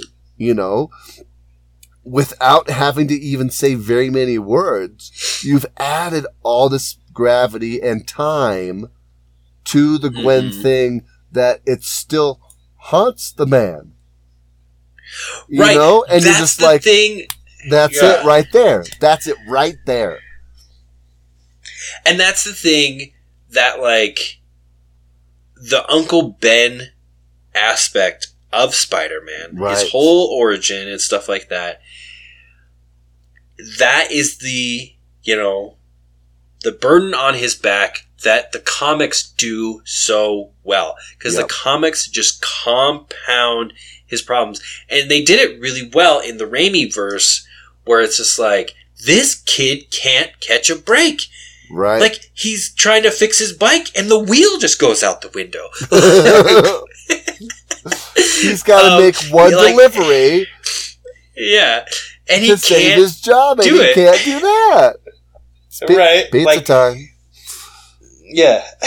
Like, it's just, they do a good job in that, to where it's like, Uncle Ben is it's weighty, but like, even just bringing back, Flint Marko in Spider-Man 3 to be the actual guy that shot Uncle Ben is just like, so this guy died for nothing. Like, this guy wasn't the guy, Right. Like, that was like a good tieback and stuff. And then the back and forth between him and Mary Jane is so good, because it's like, it's not a perfect relationship. It's not, Right. Oh man, I was watching Big Bang Theory recently, rewatching it, and when Sheldon quotes the I know what kind of man I want to be line and stuff, like, he just starts it, and he's just like, I just like started like, I'm just like going straight into it. I'm like, oh, it's so good. Like, that is so good. It's like, when I look into her eyes, she looks back in my eyes. It's just like, it's so good. And so good. But like, there's this duality of life that they share with him, with Tom Holland's character. It just is so poignant. Like, the only people that really understand what you're going through are these two other guys. Oh, yeah. Even and they've your been going through closest it. friends who've been with you Mm-hmm. and understand that a little bit it's not the same thing. To the point where, you know, obviously at the end of the movie, he's got to leave them behind. Mm-hmm. And he becomes the true Spider-Man that we all know, who can't let the people closest to Anybody him in because he can't let them get hurt. Mm-hmm. And because that's the thing, their hurt in these movies is literally like, oh, we didn't get into college, right? You know, right? Like, nobody. I mean, not even Liz we were in danger in the first movie, right? Yeah, we were in danger overseas, but you know, it's fine. But yeah, yeah, it's not because you're Spider-Man. It's because right. You know, like, it's just like, you know, that's how Mary Jane figures it out. It's like, well, you're Spider-Man because every time something happens, it's not the other way around, you know? Right. Like, yeah. And so, but yeah, so we get them, and just that scene on the roof is so good. And then they go to figure out, and just that the building montage is so good. So good. Because again, just like how you can have Doc Ock and, you know, what's his name? Osborn, like, helping out to build, you know, the little things and whatever. Like, these guys just go at it. It's just like, all right, cured Doc Connors once, I can do it again. You know? Like, yeah. Just give me that aluminum water bottle over there. Like, well, like, let's do it this. Another great part about Spider-Man, he's got powers, obviously, but, you know, but some of his most classic storylines, comic book wise, he has to solve with his brain. Like, he goes and he fights the first time and he gets whooped, and he's got to go back and be like, okay, I got to think about this with the mind here and think of an angle. Asbestos, yeah. I need asbestos in my webbing to combat Molten Man. Right. And, like, I need, like, electrical, you know, like, it's like, you know, whatever he does in Spider-Man 2, where it's like, oh, well, he fried my web shooters because with electricity, I need to insulate them and stuff like that. Exactly. Well, and I think, again, just this is like the whole arc of this movie is bringing Tom Holland to the original Spider-Man archetype, you know, to be able, let's solve the problem with our brains. Let's lose somebody who we care about. Yeah. Somebody super significant. Right. Because, yeah, Uncle Ben's dead, but whatever. Right. But he didn't have anything to do with that. And And let's isolate Spider-Man to the point where he doesn't feel like he can have an outside life and let anybody in. Like, he's too successful. Right. Well, not really. I mean, he missed the decathlon and all that kind of, you know, he didn't get to go on his, you know, trip and give Mary Jane the thing, the Black Dahlia and all that kind of stuff. But right. But yeah, I think them just talking about their powers too, so good. They're just like, you're just comes out of you. Like, oh, gross. Like, but they're fascinated because it's like payoff from someone who saw the Verse movies where you were just like, well, they could have done the web shooters. Then this, and you're like, nah, it was all worth it. Like, just for that. Exactly. There's like, it's like a 3-parter. Like, they mention it, and then they talk about, it's like, I'm done. Or it's like, I don't want to talk about this anymore. And then I'd have to rewatch it, but is it who gets hit in the face with webbing? Because I want to say it's Andrew Garfield, but it might be Tom Holland. I think it is. I don't. That's what I wanted to say. You think it's before you said Andrew? That's what I wanted to say. That it was him. That he gets hit in the face with Tobey Maguire's. And he's like, oh, gross! Like, I know where mine comes from. I know the chemical makeup of mine. I don't know what the goo is. This like, right. And then they're like. Because of the tingle, it's like, yeah, we all got the tingle and stuff like that.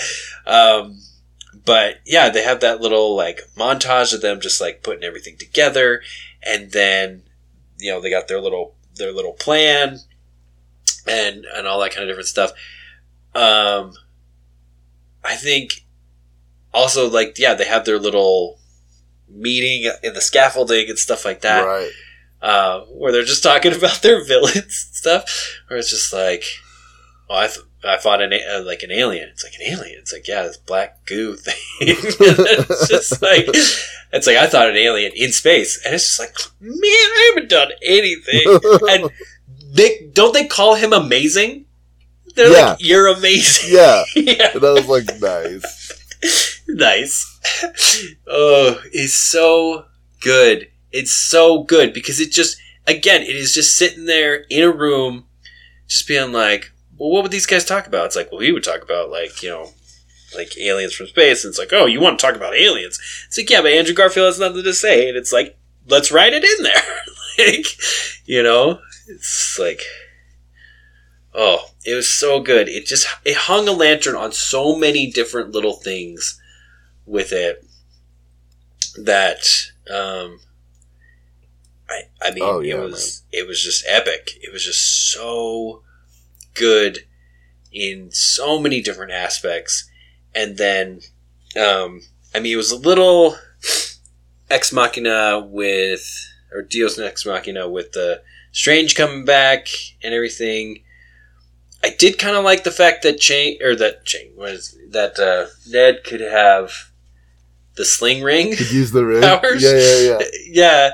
Because he's just kind of like, well, he just does this. And it's like, oh my gosh, because Strange it's not like you don't have to be magical. You just learn it, right? I mean, that's kind of Strange's whole deal. Right. He learned how to do it. Right. Right. And, he was opposed to magic as much as probably most, men of science would have been and everything. So,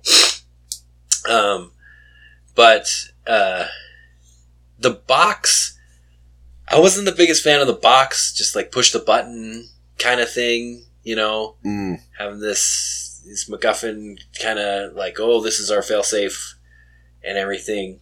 And then there's three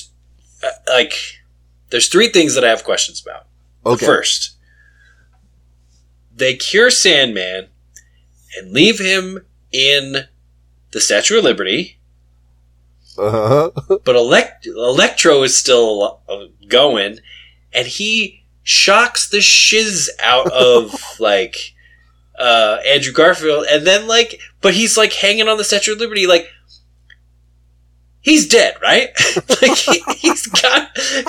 If he was still sand, because he was fighting, he was helping capture him when he was sand, and that was kind of cool, and I like his arc. We didn't really talk about it very much, but I like Flint's kind of thing where he's just I just want to get back, right. Whatever pushes that button faster, let's do this, I gotta get back to my daughter. Such a terrible, but I mean, and there's a couple things with that, did he know, I don't know if he knew Peter Parker. He just knew his face because he just kind of sees him and then he just drifts away. Right. Or does he know because he told him he was his Uncle Ben? I don't know.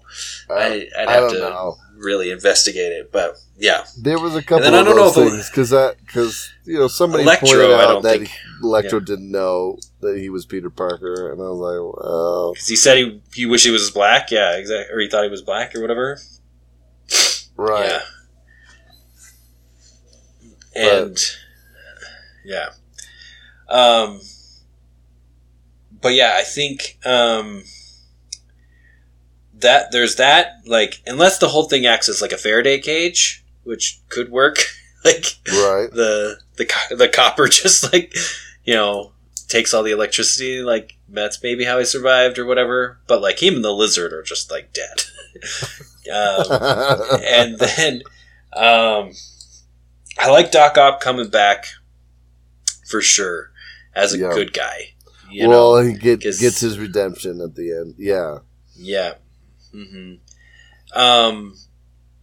So there's a couple of little things, because at the end when he just swings away and leaves Ned and MJ there on the Statue of Liberty Island or whatever, and then when he goes and he like goes to, you know, kill Goblin, with the glider and all that kind of stuff, there's like two lines that would have like totally satisfied me in this respect. If when he's talking to Strange and he's just like, just do it, just make everybody forget, and he's like, it'll be as if Peter Parker never existed, right? It's fine because Aunt May's dead, right? So it's not like he's losing years of, like who's my caregiver, right? Kind of, or my guardian or whatever, right? So the line that would have fixed him going away just at the end, instead of staying there and explaining it all to them, right? Because they just would have gone through this harrowing experience where they saw 3 Spider-Men kicking the crap out of, 5 dudes, right? 5 crazy dudes. And they're like, if he had been able, like, he would have just said and been like, hey, guys, I'm Spider-Man, like, we're best friends or whatever. What Strange should have said is he would have been like, if he would have been like, it's like, make them all forget. It's, well, if it's if Peter Parker never existed, he's like, it's fine. I'll just explain it all to Ned and MJ. He should, and Strange came back with, it's like, they'll have no loyalty to Peter Parker. There's no guarantee they'll keep your secret. That would have done it for me. What do you think of that? Because then it's like, I have to build up my friendship with them before I can reveal it to them. Attempt it. Yeah. Because, I don't hate that. Yeah. Because it would have been like Flash. Flash would have immediately just been like, oh, I know who Spider-Man is. Right. Like, there's no... Yeah. And then the other one would have been, when he picks up the glider, he's only really motivated by anger at that point. Right. Right? He needed to say something like, it's your fate. To go back to what Strange was talking about, and how Strange will just write off, 100 people if it'll save 101. You know what I mean? You already died. Yeah. It's very mathematical. And so if he's like, it's your fate, and then Toby jumps in, he's like, but it's like, we don't have to go by fate, or we pick our own fate, or something like that. Right. It would have been a little bit like, he's doing this more rationally than just anger wise, I would have. But I think the biggest thing, though, is there's no guarantee they'll keep your secret. Because that just felt a little weird where he just swings away and you're like, what? But what did you think at the end when... uh-oh. No, you're good. Yeah. What did you think at the end, how, he saved... Toby jumps in and everything. Well, first, Andrew's redemption, right? He saves MJ. Saves MJ. Like that. And that was a big scene. That had me going a little bit. Yeah. I was no, it was good. And I think, again, like, both of them have the wisdom of time. on their side. Mm-hmm. They've thought about Mhm. these things, and these things have weighed on them for years, right? And just for them to be able to give him a little bit of that aged wisdom, I thought, Mm-hmm. gave obviously purpose and some closure to some of the things that they've obviously been dealing with for all this time. So I was like, Toby he has to jump in and be like, this is, Mm-hmm. So no, I like that. Yeah, go ahead. Absolutely. Mm-hmm. Oh, but again, the callbacks are so good. So just the fact that he's just like, Andrew Garfield's like, so are you just like our cool youth pastor, or do you have your suit? This is such a good line. and then the other thing when they're talking about the what's it called, the webbing and stuff, and he's like, yeah, I gotta make mine in the lab, and I like change them out, and it's just a pain in the butt. And he's like,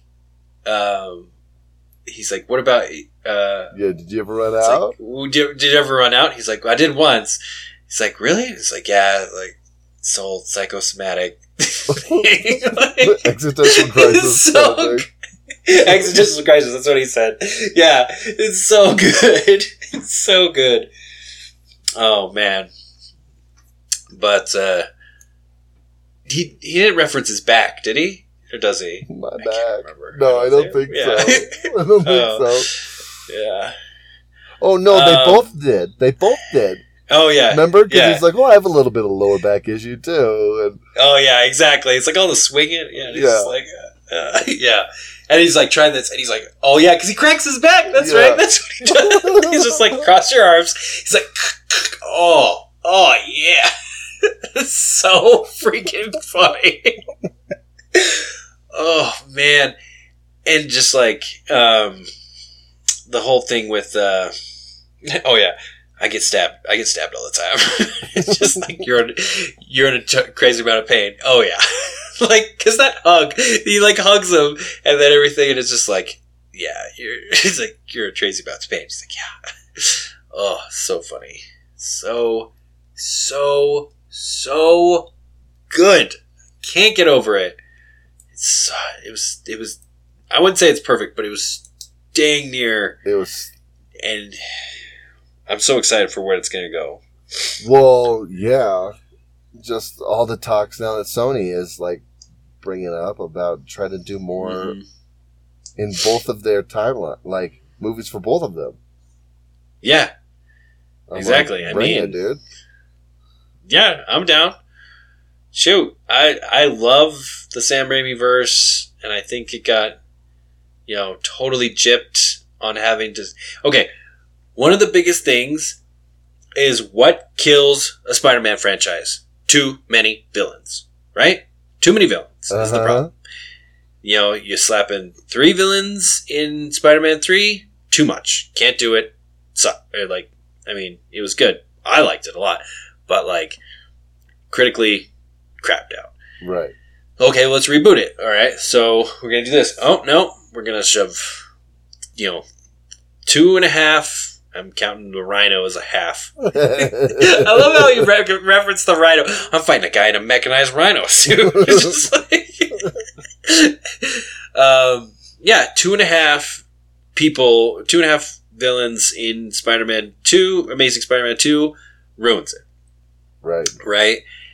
And this one, it's like, well, how are we ever going to get to a Sinister Six movie? It's like, I get it. You put freaking Kevin Feige in the driver's seat, and he will get you there. Right. Like, he knows how to build this thing up, and he's just, the fact that he was like, if we can get all these guys, all the groundwork's laid, which is the biggest issue with adding multiple villains in the movie, especially if they've never been introduced before. You gotta introduce them.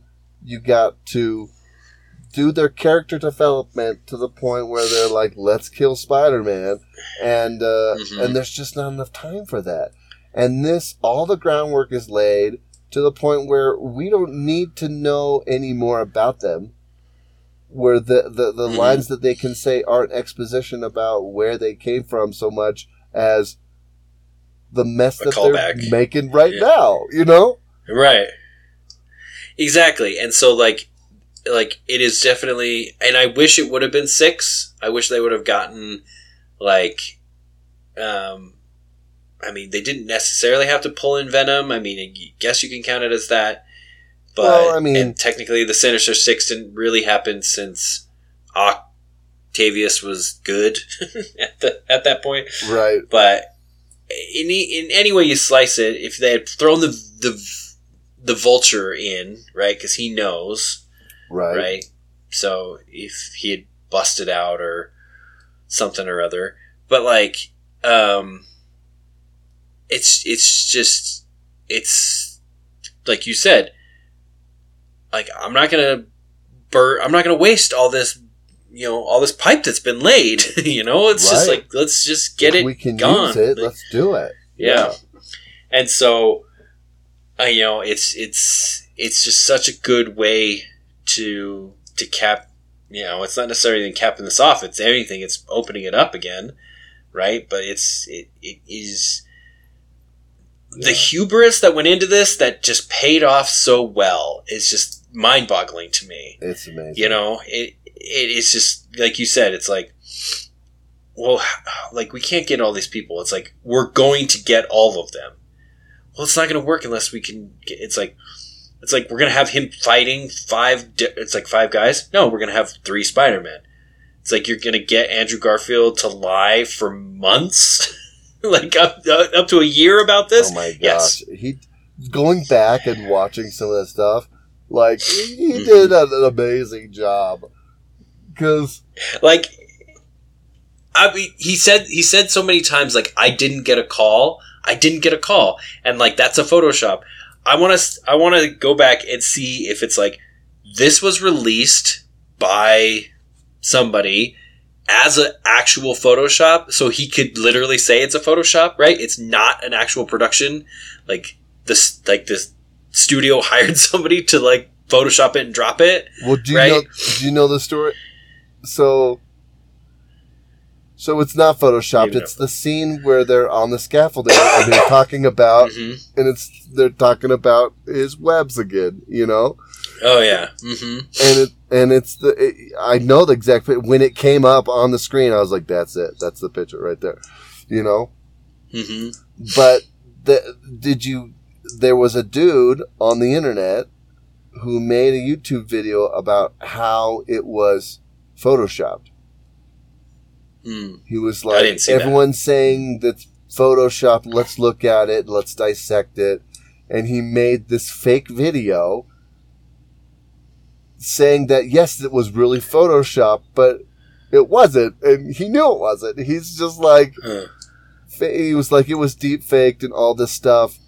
And do you ever watch any other Corridor Crew stuff? Yeah. So they made a video afterwards, like totally debunking like his video, because they're like, look at the deep fake like array here. They're teaching the computer what Spider-Man looks like by using like the source footage of this picture. Like, that's not how it works. Oh, wow. That's not how it works. Yeah. You can't deep fake a deep fake with the information from that deep fake. Like, that's not how it works. Right. So I knew that it wasn't Photoshop because of that video, but I didn't watch the original video, but they pointed out a couple things, and then I was like, oh, that's amazing that this guy was just like, everyone says it's Photoshop, like, I'll just make a video saying it is. I'll just, add to the lie here for fun, basically. So, because like there's that, and there's the fact that he kept saying like, I didn't get a phone call and stuff. I would love for it to have been an email and or Kevin Feige just showing up at his house. Oh, I'm sure it was just like, he didn't get a call. It's like, I didn't get it. Or it was probably like, I didn't get a call. Yeah, your agent got the call. And then you went to a meeting. Yeah, exactly. Like, Yeah, exactly. So, but still, I think they pulled it off. Spoilers or no, I think the the fact that they kept it so under wraps meant that all those little things, all the little jokes played so well. Oh, yeah. And because they could have easily marketed this as, we're going to have all these guys, and then it's like, and they're going to talk about the web shooters, and they're going to talk about, you know, this, that, and the other. And it's like, oh, okay. Well, and I wouldn't by any means put it past Marvel and Sony that, like, they released all the leaked stuff. So be like, you know, and be like, hey, listen up, Andrew, so sorry, we're going to leak this photo and this video of you from the movie out, and you're going to have to lie to your face, and, you know, hear some talking points or whatever, and I'm sure they armed them with as much stuff as they could, but, like, I wouldn't put that past them at all, because the hype for this movie was so high because of all of the rumors, obviously. And I just want to say, like, for me, like, there was the whole thing on, you know, is Tenet going to, like, Tenet will dictate, like, the resurgence or death of cinema, of theaters, right? Like Christopher Nolan's Tenet was, like, supposed to do that and everything. If anything, this brought theaters back for me. Because it's just like, there's no way I'm going to wait. Like every other show.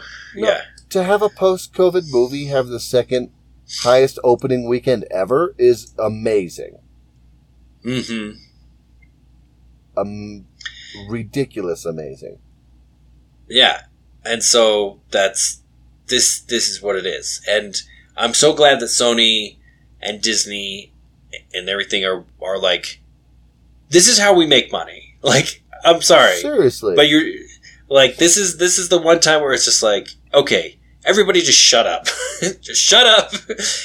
This is how you please your fan base. This is how you will make money. Right. And they did. And it's great.